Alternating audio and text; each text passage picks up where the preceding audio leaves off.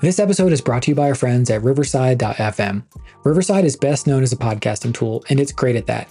I use it to record content briefly, and it has a few features that I really love. First, it's a real studio, not just a video conference. I get much higher quality video and audio than I would in Zoom, and then I can just give my producer access so I don't have to upload and download giant files. Also, it gives me a bunch of really awesome post-production features like Magic Clips, where it automatically finds the best moments in each episode so I can post them on social.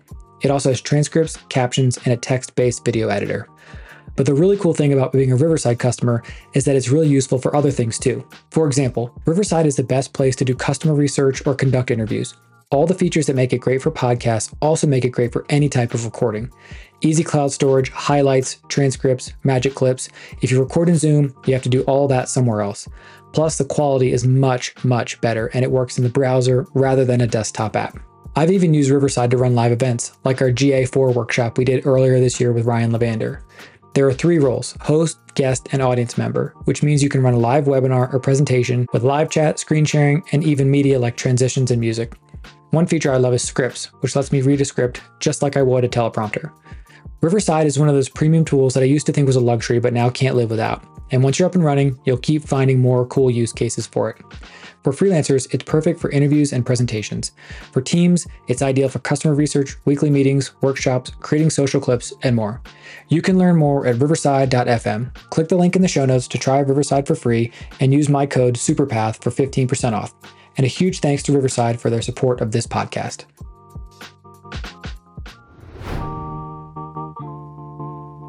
What was interesting this year was our leadership team just realized what we find interesting about the product is not what the customers find interesting about the product. What a great insight, though. I mean, that's such an important realization. Right. You know, I wonder how many companies haven't had that moment yet. Hey, and thanks for tuning in to another episode of Content Briefly. Today we're talking with Nicole Lee. She's the senior content manager at a company called The Remote Company, which is actually a kind of an umbrella of a handful of different brands. And so what we talk about today is how Nicole approaches creating content strategies and actual content for several different companies, not just products within one company. So there's sort of a different level of complexity there. Really interesting, though, how she approaches it and how the remote company works. I really enjoyed this conversation, and I think you will too. Hey everybody, Jimmy from Superpath here today with another episode of Content Briefly. Today we're chatting with Nicole Lee, who I sort of somewhat serendipitously met through a Superpath Pro one-on-one, so plug for Superpath Pro.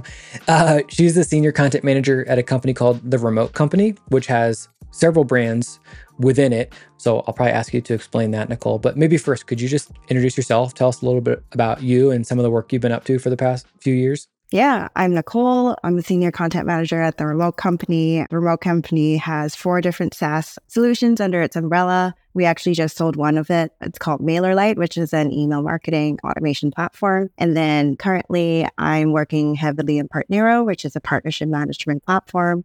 We also are developing White Code, which is a visual development platform for designers to collaborate in, as well as my Zen team, which is an employee engagement platform. I know there's a lot of platforms going on, but it's basically, we're trying to basically make a lot of in-house solutions so that our company works in-house most of the time. Yeah. Everything from HR all the way to our website and marketing as well. So from email marketing to partner marketing.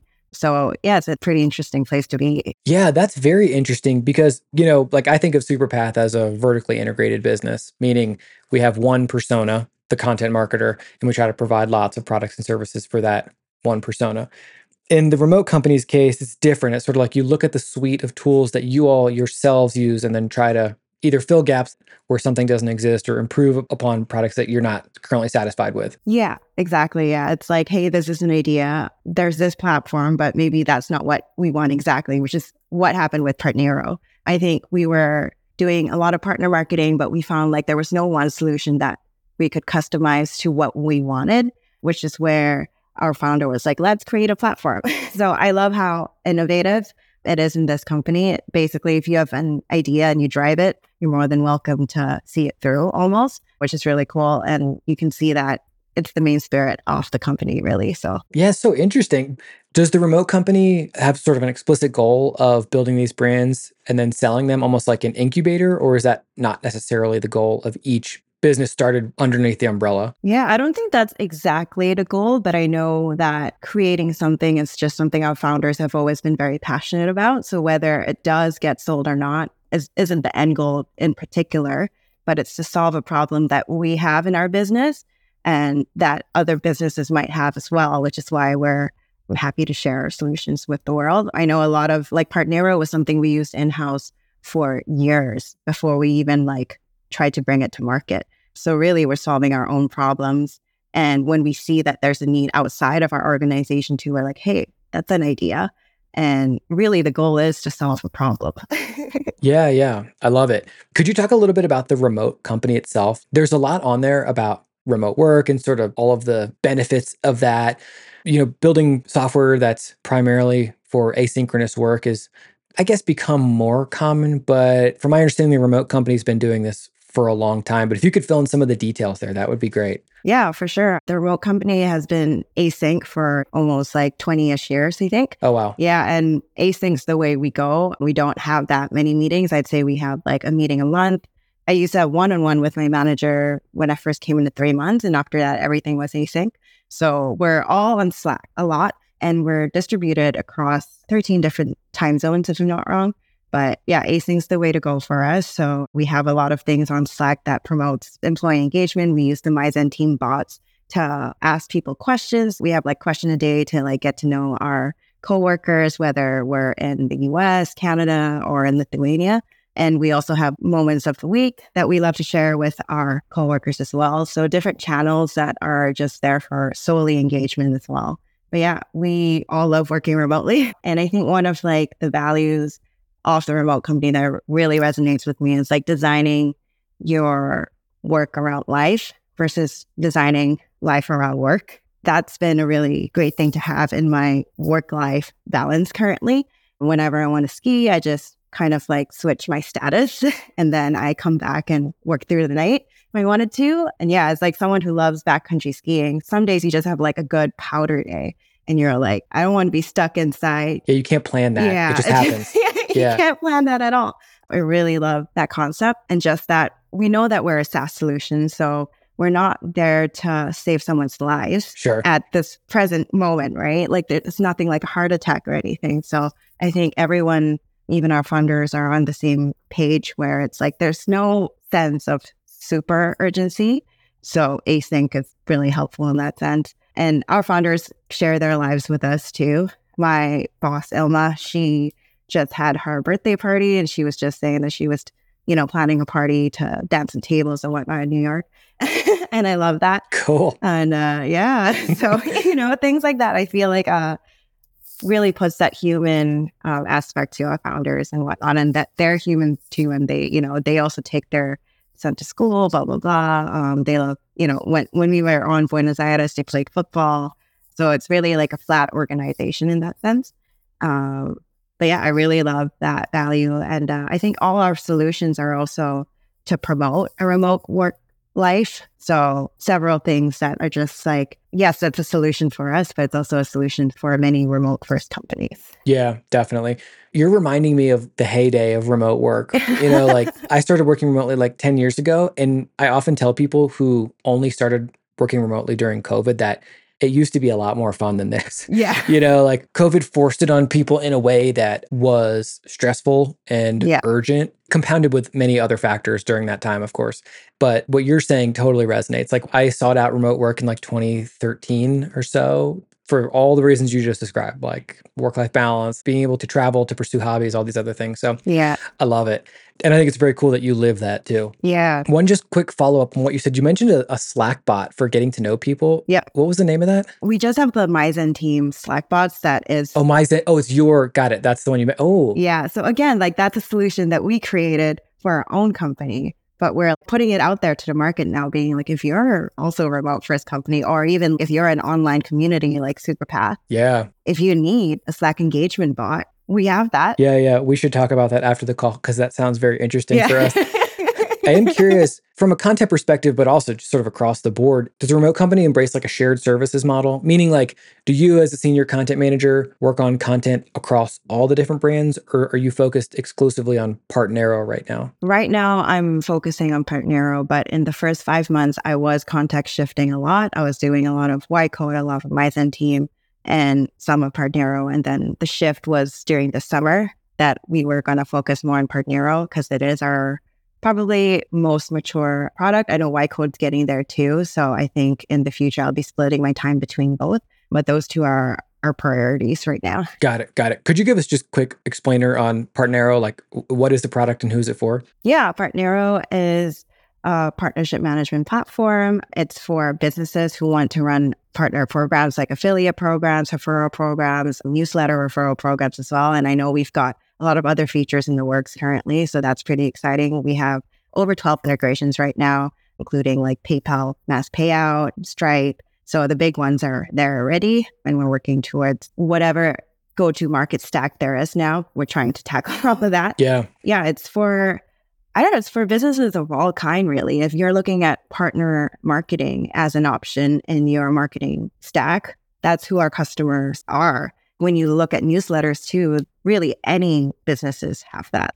From clothing, e-commerce, like there's so many different industries that use newsletter referrals. Like, I just purchased this backcountry BC pass. So it's basically like a resort skiing pass, but it's for backcountry skiing. And they also have a newsletter. So in my mind, it's like anyone who has a newsletter, anyone who wants to like refer people in general can use our product. But right now we're aiming for SaaS and e-commerce businesses just because they are kind of like the obvious industries to pinpoint. But we're open to really anyone who has started out those programs. And I think the one unique selling point that Partnero has is that like you can customize nearly everything from the partner portal. It's a white labeled partner portal. So it doesn't have to say Partnero to your partners. It can be your own branding, which is super cool. When you can customize whether it's like a fixed commission or the commission length in general, how often, if it's recurring and stuff like that.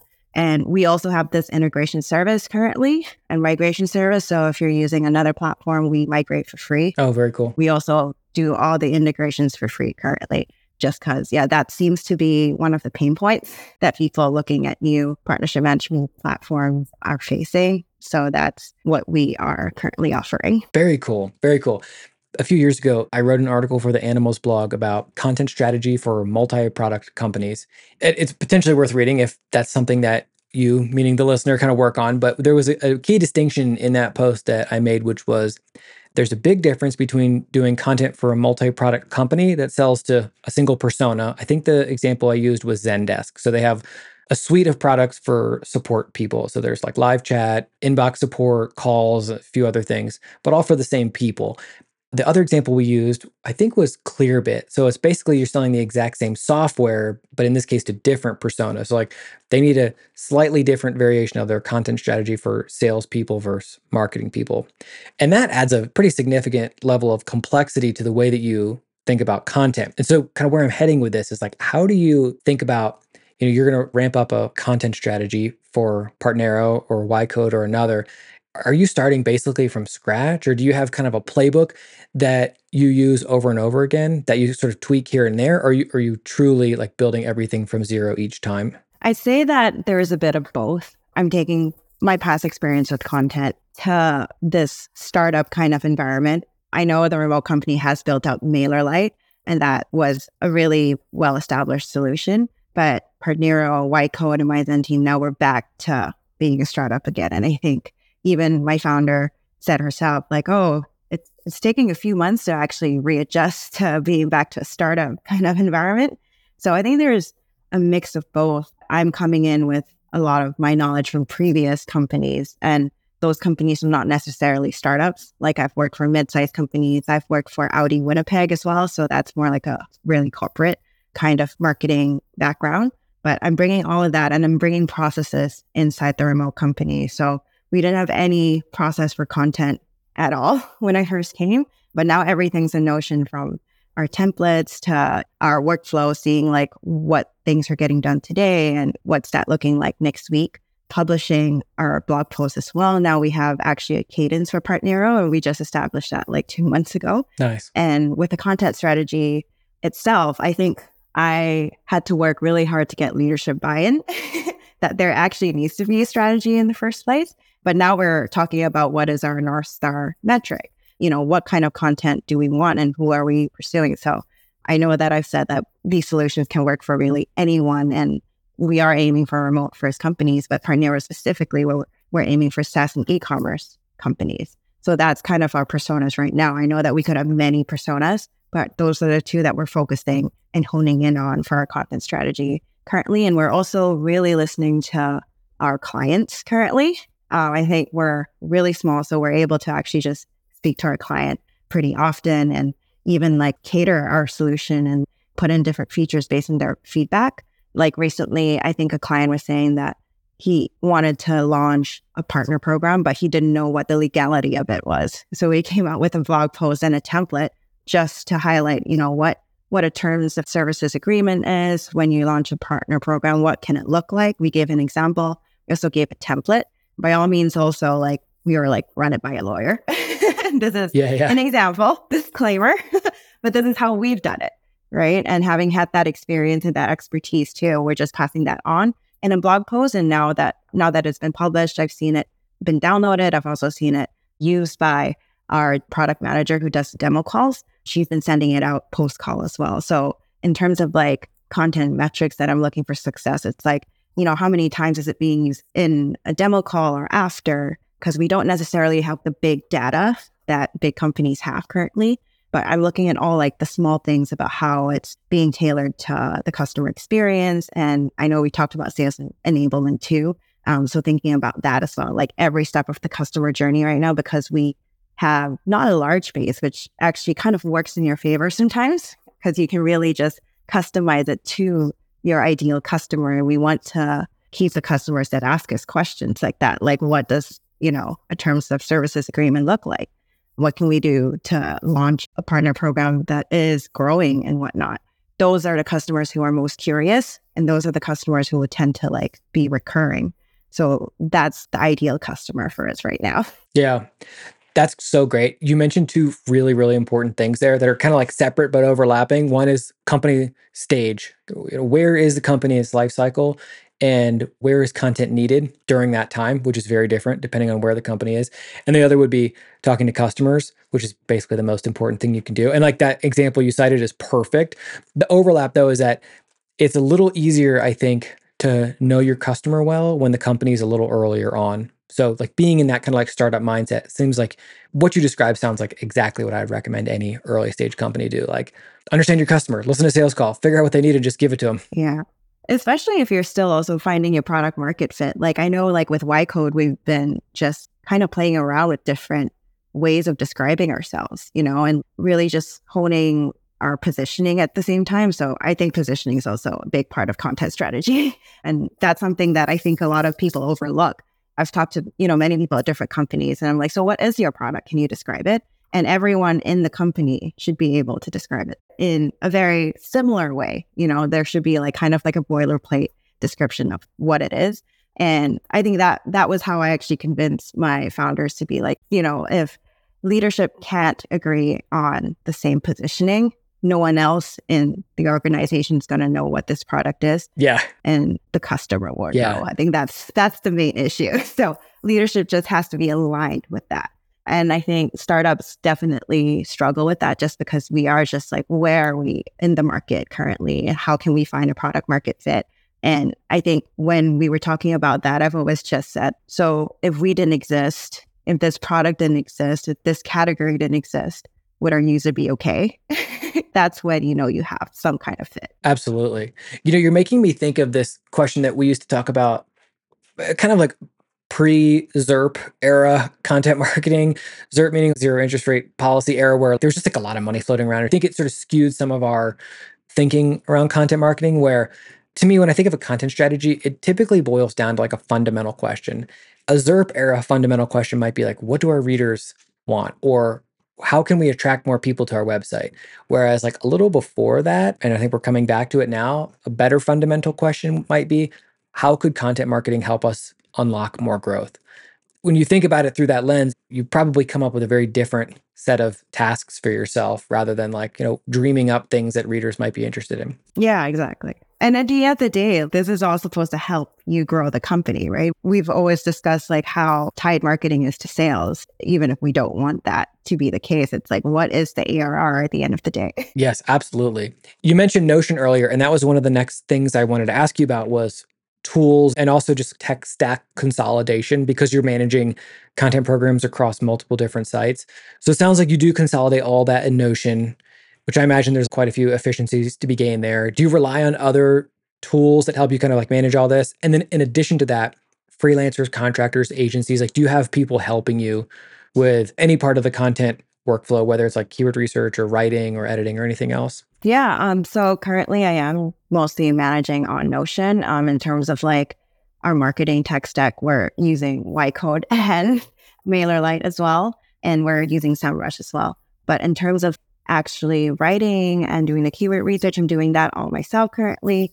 The writing, sometimes some of the founders will also write. And our remote officer actually writes a lot of the content on the remote company, but I will edit and like optimize it for keyword research and SEO and whatnot. So a lot of it's on me to like drive it from creation to publication and to distribute as well. But the team does a really good job of actually sharing and liking our content and sharing it on LinkedIn. I know our founders have a good following of their own, so I think it gets a lot of eyes there. And I think content marketing has been the easiest for the remote company. I think it's just, it's so in trend right now. Everyone's loving remote work. And I know one of our articles that did really well is like, we posted basically 30 different setups of our work from home office, just because that's the amount of people we have in the organization currently. And that article is miraculously driving in like 30% off the site traffic.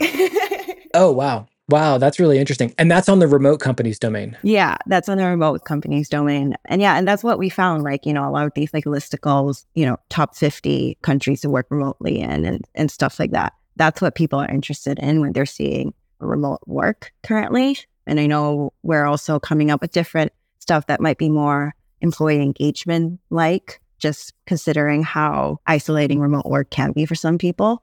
But yeah, a lot of those things are coming. And we also have, I do regularly meet up with the remote officer to discuss different topics that we could talk about. We're constantly monitoring different trends. And we're also kind of seeing what is being published out there through Owler. So again, we're back to startup mode. So very scrappy, but Owler by Meltwater has been really helpful in just eyeing what articles are going out about remote work or partnership marketing, web building and things like that. No code as well, just because Ycode is a no code platform. So it is a no code visual development platform. So things like that we're keeping an eye on with Owler. I know there is a feature in SEMrush too, but sometimes some of the websites don't have that API, so you can't really monitor it as well. But Owler does a good job of like, this is your daily update on what's been published on the internet. I found it better than, what was it? It was a Google Alert feature that also does that. Yeah, I haven't come across Owler. I'm going to check that out. That's very interesting. Yeah. You mentioned remote officer. That's a role in the company. That is a role in the company. Yeah. Is that someone on like the leadership team? I'd say so. Yeah. As I said, it's a very flat organization, but she is like the sole HR person. Got it. Okay, that makes sense. You mentioned something else that piqued my interest, which is founders writing. Yeah. Founders writing is like ultimate double-edged sword. In my experience, like, yeah, you want them to write because they have lots of knowledge and strong opinions and they're very authoritative. And then the flip side is like, they don't work in the process that all your other content works in. And sometimes it can turn into like founder pet projects and it's sort of distracting. Yeah. But I think at the end of the day, you'd rather have it than not. Yeah. Do you have some kind of guardrails around that process? Or do you just like, as the founders have time or something they want to say, you'll work with them to get it out the door? Yeah, I definitely say there are guardrails. I do have a content brief template set up. So I expect everyone, even our founders, to look at it before writing. Nice. That's called managing up. I like that. Yeah. So yeah, it's just so that we don't get lost writing something that's completely unpublishable basically, or, at least including some of the keywords in there. If there's a base that I could just work on that is workable, that saves me a lot of time too. So I think having that template there, and I think that template's also so helpful because it educates everyone in the company what basic SEO is.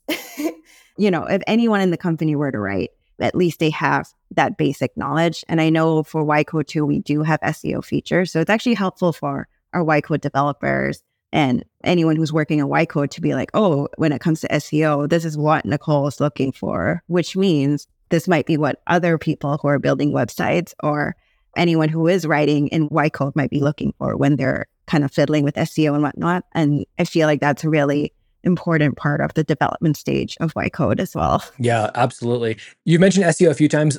Is that your primary source of traffic, and is your strategy built primarily around that? Currently, yes, and also word of mouth, which is really great because we have Partnero. So a lot of referrals, and we also just created this directory called Partnero list. We also have a designer tool list as well for YCode. I actually haven't seen a lot of companies do that, which is really unique. But yeah, we basically have a directory for Partnero where you can find different affiliate programs or referral programs and newsletter referral programs. And you can either, as a business, list yours there to find affiliate marketers or referral marketers, or find a program to be a part of if you're an affiliate marketer or a referral marketer.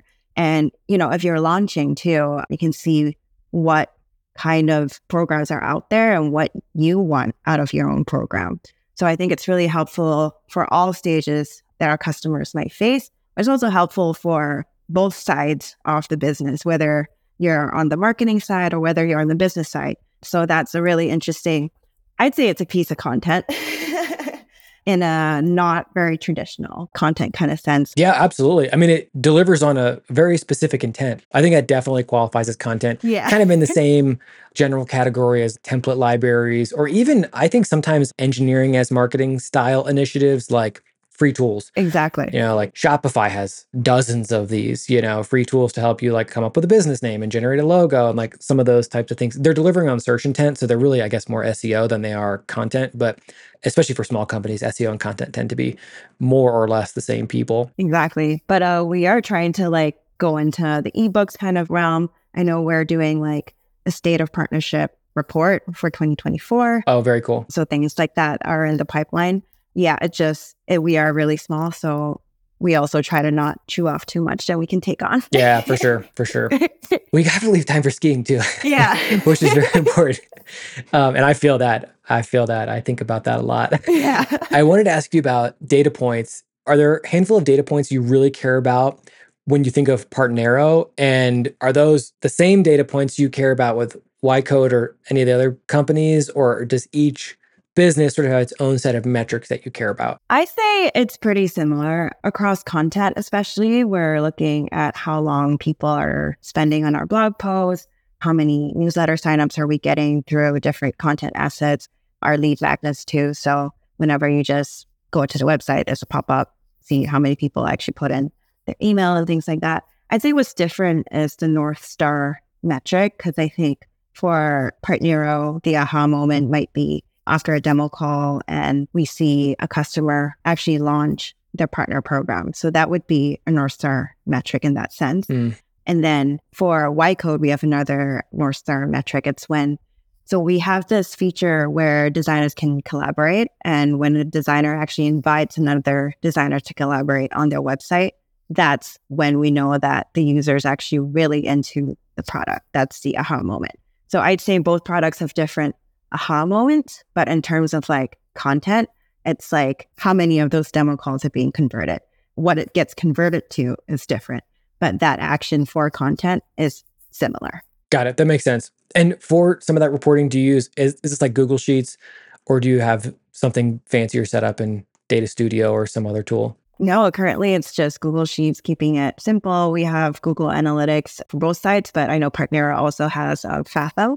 So those are kind of our analytics stack currently. Nice. I think as we have a better image of what our North Star metric is, we can probably hone in on more analytics because currently I think, yeah, that's kind of like we only place that as our North Star metric in like the last few months. Got it. You know, Got it. and we're kind of like seeing whether that's working, and like we can always change it if we see that it's not working. It's more of let's see how this goes first because we have nothing.